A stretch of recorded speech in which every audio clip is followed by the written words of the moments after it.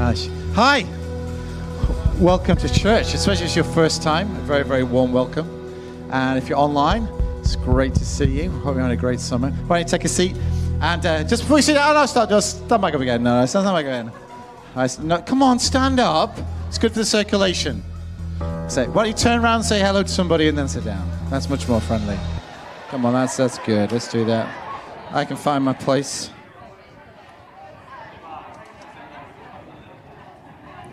Excellent. It is good to see you, and it's great to be back. It really is. Holidays are good, but you can't stay on holiday forever, and it's great. Good. We went to Portugal for a few days, which was fun. And now I know, looking at me, I don't look sporty or active, but I just want to let you know that I'm always game to have a go at everything. So my kids decided they want to do some surfing lessons. And so we had some instruction, got taught on dry land how to jump on a board, which on dry land, guys, is easy. It's really simple, it's straightforward, you never fall off, the board's solid. And we got taught the poses, what to do, look forward, don't get too high. And then you get in the water, and you have to try and get up. And now, I just want to honor my two children, my two younger ones. Abby's so light, it doesn't matter where she gets on the board, it holds her weight. So she can get on the board and then kind of wander around it slightly until she finds a suitable place and carry on. Thomas, who's a little bit heavier, but agile and nimble, found the right spot pretty much every time and glided across the waves. And I would like to say that I did manage to get on the board. And to prove it, all being well, we have a video of me surfing-ish.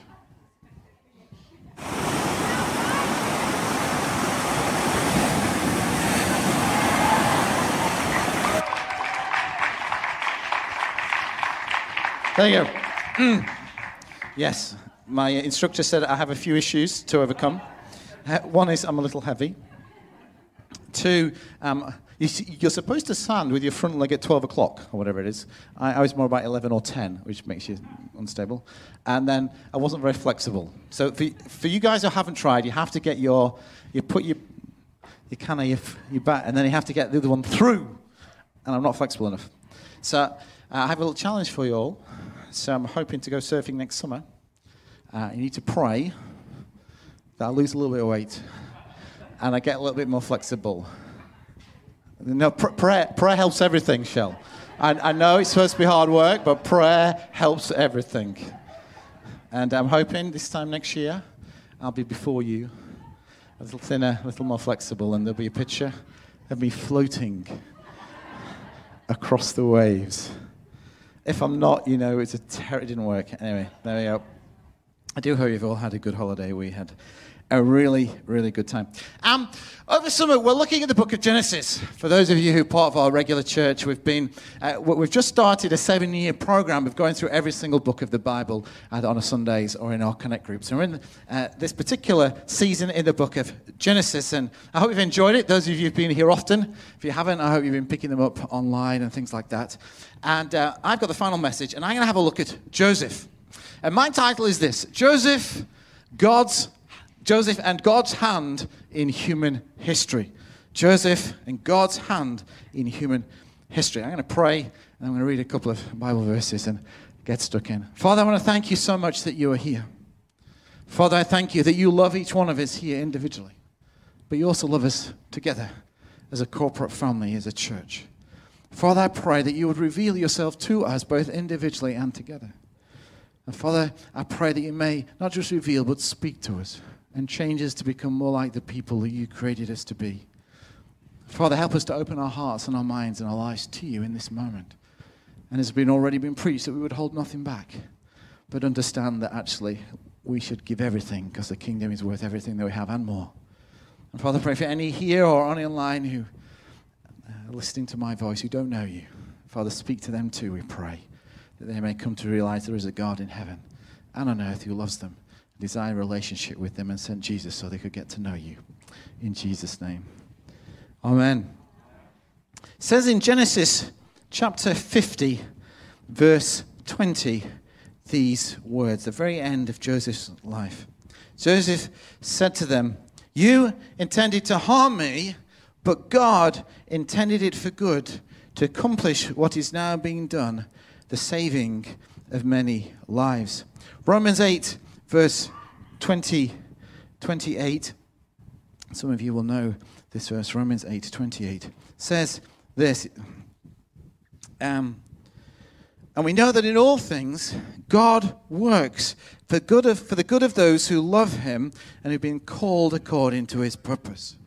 Joseph says at the end of, well, not the end of his life, just after his father's died, he says, look, you're worried about something, don't worry. God's intended this all for good. God had a plan. And then it says in Romans in the New Testament, Paul writing, he says, look, God can use everything in your life for good. Why? Because God has a plan. And God has a plan. He's always had a plan because God has a hand in history. He began it and he will finish it. He has an end game in sight. Romans 21 verse 1 says that one day there'll be a new heaven and a new earth. The old heaven and the old earth will get washed away. Revelation 21 verse 4 said that at some time there should be no more crying. There'll be no more pain. There'll be no more death. There'll be no more mourning. It will all be done. There'll be a new order of things. And as our world goes along, God hasn't left it. He's still involved in it. Now, theologians have been discussing forever, so I'm not going to come to any conclusions this evening about exactly how much interfering God does. There's some theologians over here would go, well, God's got it all planned, and we just we do our bit, and it's unlucky, and it's just unlucky, basically. You've got no choice. Whatever's happening tomorrow, Jared, is going to happen tomorrow, and it's already planned, and yeah, unlucky, you know. Others, a bit more like, yeah, well, God doesn't really do much at all. He just kind of lets it go, and what happens, and then somewhere in the middle, depending where you want to be middle-ish, there's this idea that God, in general, lets you make decisions.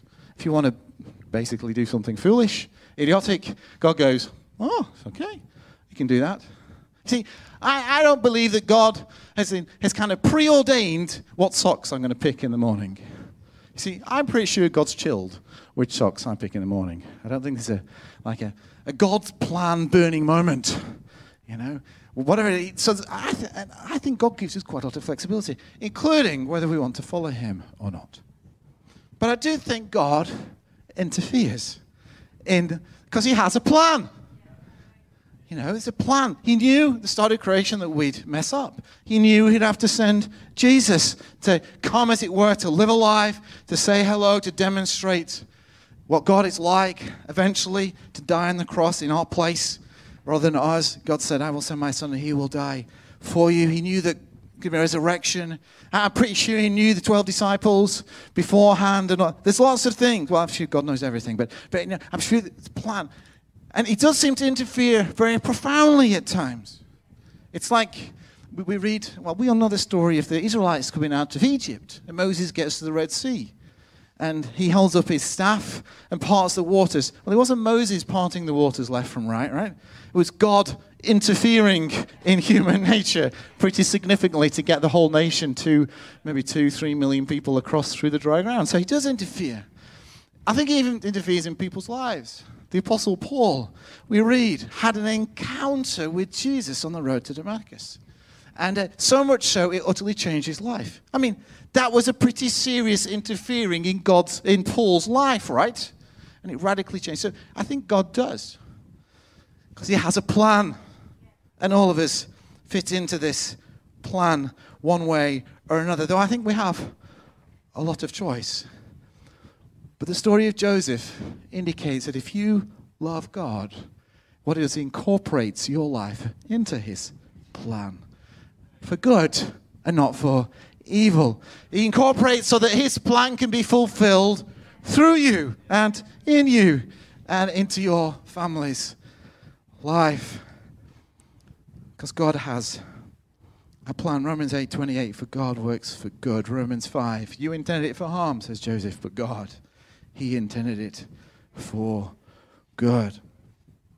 But how did Joseph get to Genesis chapter 50. How did he get to the point where his brothers were scared that he was going to do something bad to them and he had to say it's all going right? Well, Joseph was born in Syria, modern-day Syria, somewhere. Age of 6, he traveled into Canaan with his family. And it seems for about 11 years he lived a pretty ordinary desert tent-dwelling life. Not that we really know what that means anymore, but whatever that looks like, for 11 years was that. He was his father's precious boy, born from his favorite wife and concubine. He had 2 wives and 2 concubines. His favorite.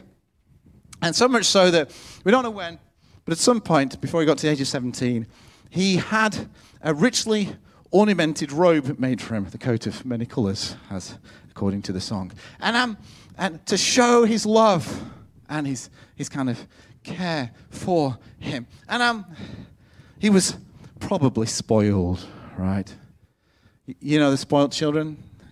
Somebody going, yeah, my baby sister or baby son, they were, baby brother was spoiled. But he was spoiled. He was very spoiled. And he had dreams.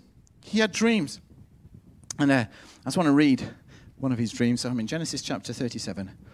And when I read from verses 5 through to 9, he had dreams which confirmed to him his elevated status among the family. It says this: Joseph had a dream. When he told it to his brothers, they hated him even more. He said, listen to this dream I had. We were binding sheaves of corn out in the field when suddenly my sheaf rose up high, stood upright, while your sheaves gathered around and bowed down before me, lowered themselves down to me. And then he told another story about the sun and the moon and the stars and how they were going to bow down to him and all that kind of thing. His brothers were pretty ticked with him. So much so, very soon after this, we don't know how soon, days, weeks, months, when Joseph was sent to go and take supplies to them, they grabbed him, chucked him in a dry pit, and then sold him to the Midianites. I've just worked, so we're in 37 verse 28. And it says this: so when the Midianites merchants came by, his brothers pulled Joseph up out of the cistern and sold him for 20 shekels of silver to the Ishmaelites who were going to Egypt and took him to Egypt. 20 shekels of silver. I looked that up, just in case you're wondering how valuable his brothers thought their brother was. Now, don't be too disappointed in them. It was a long time ago. 20 shekels is seemingly 8 ounces. According to the website this afternoon, silver is going for $18.91 an ounce. $18.91 an ounce times that by 8, that's $151.28. Which in English pounds, if you do 85p to the pound, just thought I'd get that out there for you scientists, is £128.75. So they sold their brother for 128 quid. What can you buy for 128 quid? It's like nothing. It's like, why didn't they keep him? It's like, it's barely worth selling, was he? You can't buy much. 128 quid. Wouldn't be worth selling your brothers at all, would it, Isaac, really? Not really. Anyway, he got sold. The Midianites took him to Egypt, chucked him in a slave sale. Potiphar, the captain of the Pharaoh's guard, bought him. And but something happened. Joseph wasn't cross or mad, or at least he didn't demonstrate it. He worked hard. And it says in chapter 39, in verse 7, that something had happened. He'd been sold as a young slave, 17, just a baby. But a few years later on, 39, verse 5, it says this: from this time forward, Potiphar put him in charge of his entire household and all that he owned. And the Lord blessed the household of the Egyptian because of Joseph. The blessing of the Lord was on everything Potiphar had, both in the house and in the field. So he left everything to Joseph's care, everything he had. With Joseph in charge, he did not concern himself with anything except the food he ate. Isn't that amazing? This young 17-year-old, badly treated, sold as a slave for 120 quid, worked hard, rose through the ranks, and became chief steward of the house. A very important position. Unfortunately, the Bible says he was handsome, and women liked him. Women wanted him. Potiphar's wife desired him a lot. And the Bible says that she pestered him day after day. Now, remember in those days, slaves were a bit more fair game, right? I know it sounds terrible, but if you've done any history, You know, in those days that slaves were a bit more fair game for sexual favors, shall we call them. And Potiphar wanted a bit of a sexual favor from Joseph. And Joseph refused over and over again. This young 20-year-old, beautiful Potiphar's wife was after him. And eventually they found themselves alone in a room. And she tried again, grabbed his cloak. Such was the passion of the woman. Amazing, isn't it, really? Unbelievable. Anyway, it's in the Bible. You can read it. Grab the thing. And Joseph fled, leaving his cloak behind. And I presume he was well dressed underneath, so it was fine. And anyway, Potiphar's wife was furious that she'd been rejected yet again. Told Potiphar that Joseph had attacked her, and this slave that he'd entrusted with everything was nothing but bad news and wanted to do bad things with her. So he got thrown into jail. Bless him for being righteous. Anyway, he went to jail, and then it says in jail, such was the mark of God on him. Such was his attitude and his hard work and his diligence. He rose up in the ranks of jails until it says in the end, in chapter 39, verse 20, it says this. While Joseph was there in prison, the Lord was with him. He showed him kindness and granted him favor in the eyes of the prison warden. So the warden put Joseph in charge of all those held in the prison. He was made responsible for all that was done there. He was in charge of the prison, basically. This prisoner was in charge of the prison. The warden paid no attention to anything under Joseph's care because the Lord was with him. He kind of rose up and became chief warden's prison officer person. And it was just amazing. And then we eventually read, age 28, so this is 11 years after his first, he has the first encounters of dream interpretation that we read about. Again, for those of you who know your Bibles know that there was a cupbearer of the Pharaoh and a baker of the Pharaoh. In chapter 40, you can read that the cupbearer had this vision of branches and plucking grapes and filling a cup and presenting it before the Pharaoh. And Joseph said, yeah, well, these 3 branches are 3 days, and you're going to actually be reinstated as the cupbearer to the Pharaoh. Can you please remember me when you get there? And the cupbearer went, yeah, sure. The baker, thinking this was good news, he told him about story. He talked about 3 baskets. The top basket was full of stuff, and the birds came and pecked all the stuff out. At which point Joseph went, not good. 3 baskets, 3 days. The kind of birds pecking things, that's the birds pecking your eyes out of your head when it gets departed from your body. Sorry about that. Anyway, 3 days' time, it's the Pharaoh's birthday. The cupbearer was restored, and the baker lost his head. And the birds pecked his eyes out, as Joseph had predicted. 2 years passed. We've almost finished the story. And we read that Joseph, aged 30, he gets called into the Pharaoh's palace. The cupbearer has remembered. The Pharaoh's had a dream. Again, you probably remember the dream of the 7 thin cows, the 7 fat cows. The 7 thin cows eat the 7 fat cows, and they're still as thin. And the 7 kind of ears of corn. The thin ones come up first, and the fat corns come up. And I don't know how, but the thin ears of corn eat the fat ears of corn, and they're still just as thin. And Joseph is there and interprets this of 7 years of plenty and 7 years of famine. And I imagine wondering what in the heck was going on in the Pharaoh's palace after spending all that time in slavery. And I guess somewhere in the journey of him being appointed basically prime minister of the land, his brother's coming, kneeling down before him, exactly like he said. Eventually, big long story, I haven't got time to do it all, you have to read it.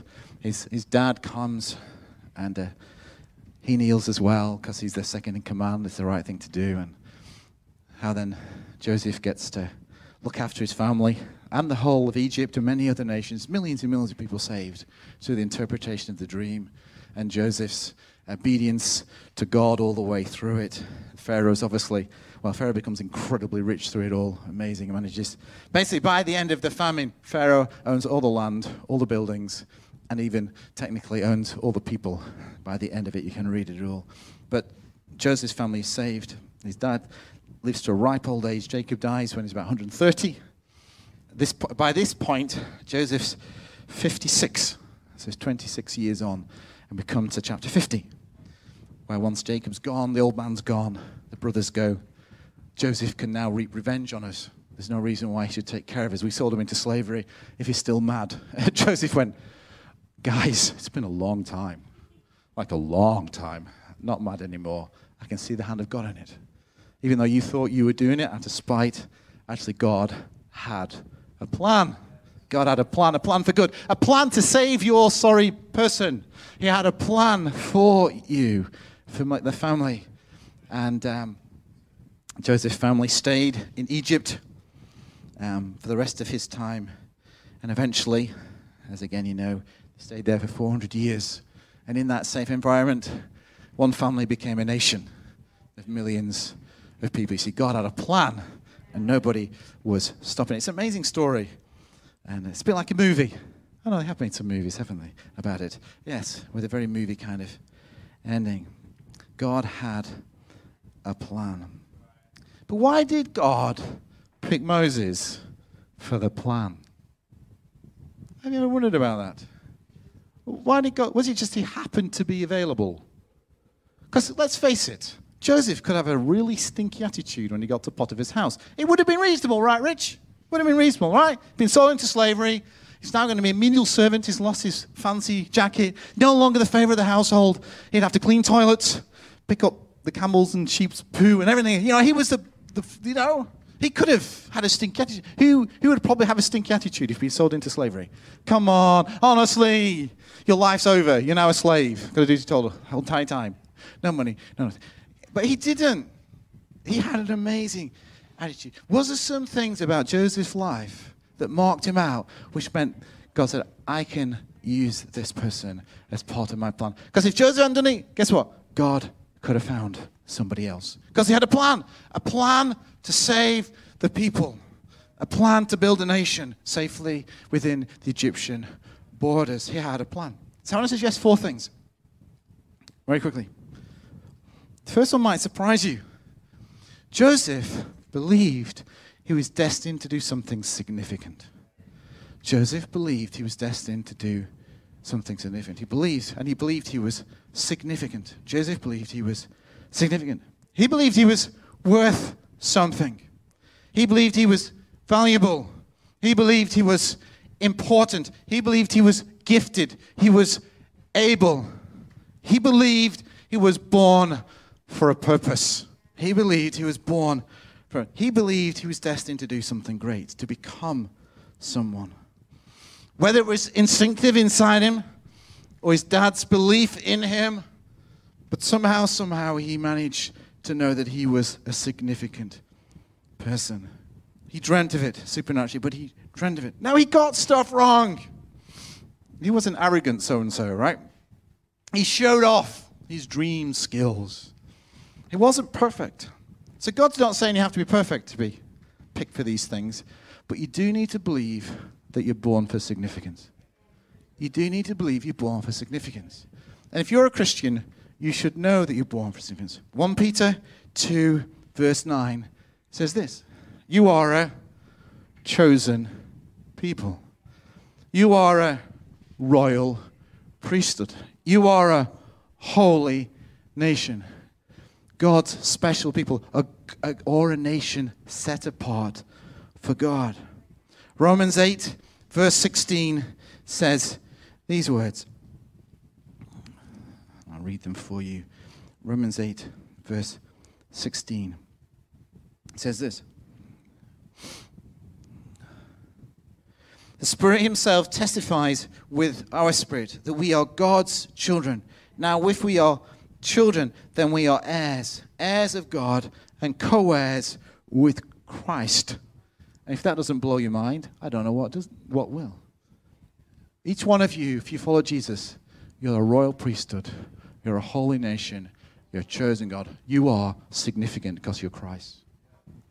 And for each one of us to be truly used by God, we need to believe who God calls us and names us. Not who you believe you are, or who somebody might tell you, your parents might tell you, teachers might tell you, your boss might tell you. You need to believe what God says about you. And you're significant. Each one of you is significant in his sight. And Joseph knew this. He knew it inside his soul. He knew inside his heart, I've been born for something significant. And I believe that this helped him in the tough times. It helped him in the dark times. He knew who he was. He knew who he was. I want to encourage each one of you to start a new term, to know who you are in Christ and believe what God says about you, not what you think about yourself or what somebody else says about you. You are significant. You've been born for significance and to do something significant. Secondly, Joseph, he did his best wherever he was. He did his best wherever he was. On the farm, the campsite, when his dad said, you need to go and visit your brothers who are miles away, he jumped on a donkey and off he went. When he got sold into slavery in Potiphar's house, he was diligent. He was hardworking. He had a good attitude. He was trustworthy. He was moral, so much so that even though he was a slave, Potiphar said, I can trust this guy with everything I own, with my money, with my slaves, with my property, even with my wife. I can trust him completely. Nothing's going to go wrong because there's a mark of blessing on this young man's life. In the jail, it was the same. He did his best. Didn't go to bits, didn't pity party, didn't sit in the corner. He did his best. He worked hard. He was diligent. He was trustworthy. He made the very best of the situation. I'm a cricket fan. Now, I know most of you aren't cricket fans, so bear with me for a few seconds as we get through the cricket bit. But there's a guy playing for the England team called Jack Leach, who about two of us in the room know, but he's a spinner. And he's in and out of the England team, has been over the last few years. And for those of you who know his story, you'll know why. He's got Crohn's disease. He's got Crohn's disease. He's on treatment all the time. There's people with Crohn's disease. Crohn's disease is an inflammatory bowel disease. And when it strikes you, it's kind of good days and you have bad dip seasons and it's bad. And you get tired and rubbish and everything else and things bleed and it's bad. And he's on immunosuppressants all the time.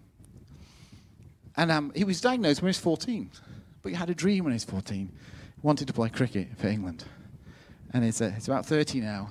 And he's in and out of the cricket team, but he keeps working hard. He keeps being diligent. But he says, this is something he said recently on an interview, which is why I've talked about it. It says this.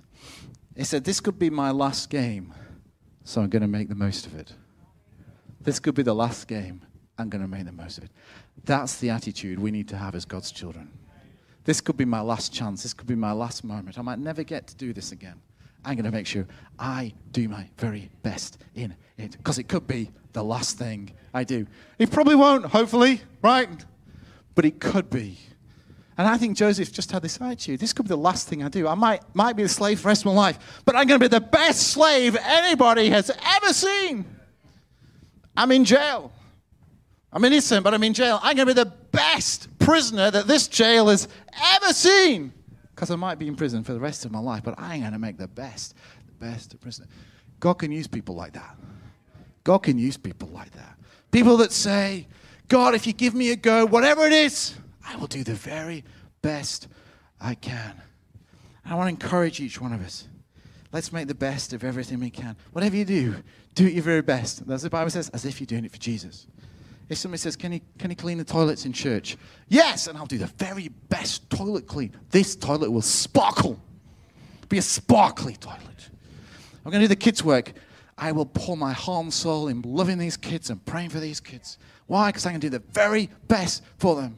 If you're working for somebody at work, your teacher about to go back to school, I am the very best teacher I can be. My kids are going to be the best taught kids in the school. Why? Because I'm doing this for Jesus. And I am going to do my very best that I can. And God can use people like that. And I think this was Joseph's spirit inside him.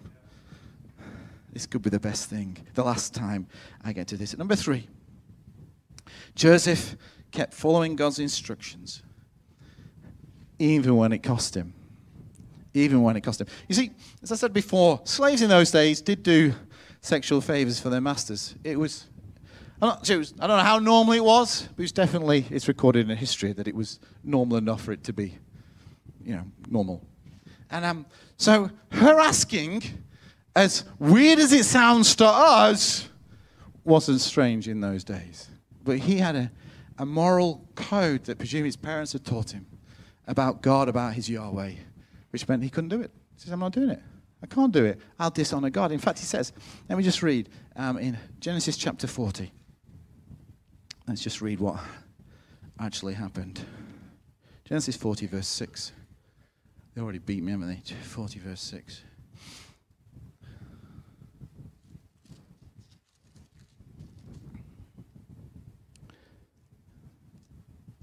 It's not Genesis 40, verse 6, is it?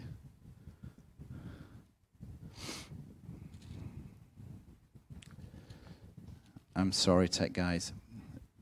It's Genesis chapter 39, verse 6, but I will read it out. It says this. So he left in Joseph's care everything he had. With Joseph in charge, he did not concern with anything except the fidelity. Now Joseph was well built and handsome.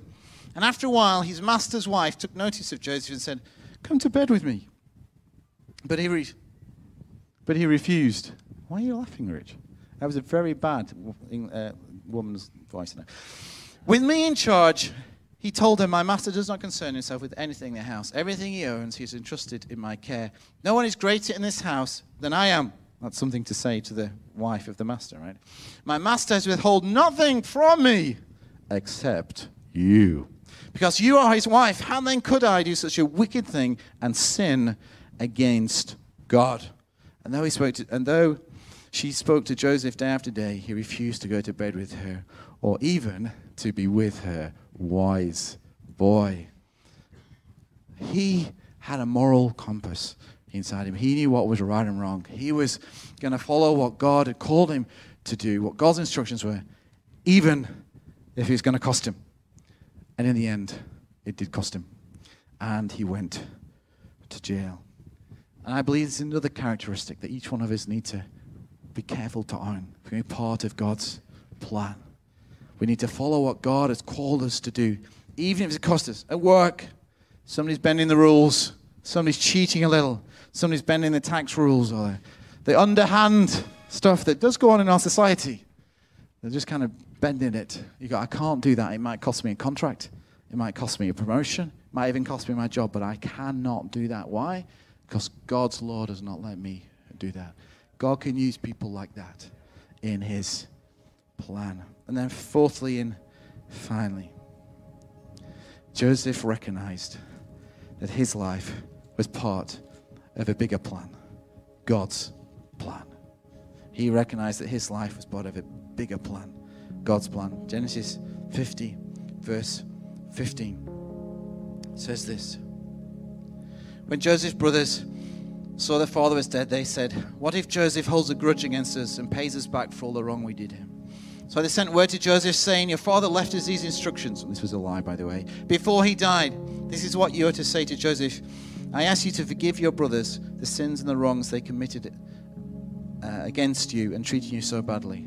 Now please forgive the sin of the servants of God your father. When the message came to Joseph, he wept. His brothers then came and threw themselves down before him. We are your slaves, they said. But Joseph said to them, don't be afraid. Am I in the place of God? You intended to harm me, but God had a plan, and he intended it for good, to accomplish what is now being done, the saving of many, many lives. So don't be afraid. Don't be afraid. Tonight, do you realize that you're part of a bigger plan? A plan that God has. It began thousands of years ago, billions of years ago, maybe, when he created the world. It will end one day when he wraps it all up and creates a new heaven, a new earth, and sweeps away the tears and the pain and the sin and the disease and all those things that we hate being part of. It'll all be gone. He has a plan, and he wants to include you in that plan. And my question is, because for me, I believe that I am part of that plan, that my family's part of that plan. He has a plan for you. A plan for you to take part of his plan. Are you part of that plan? Amen.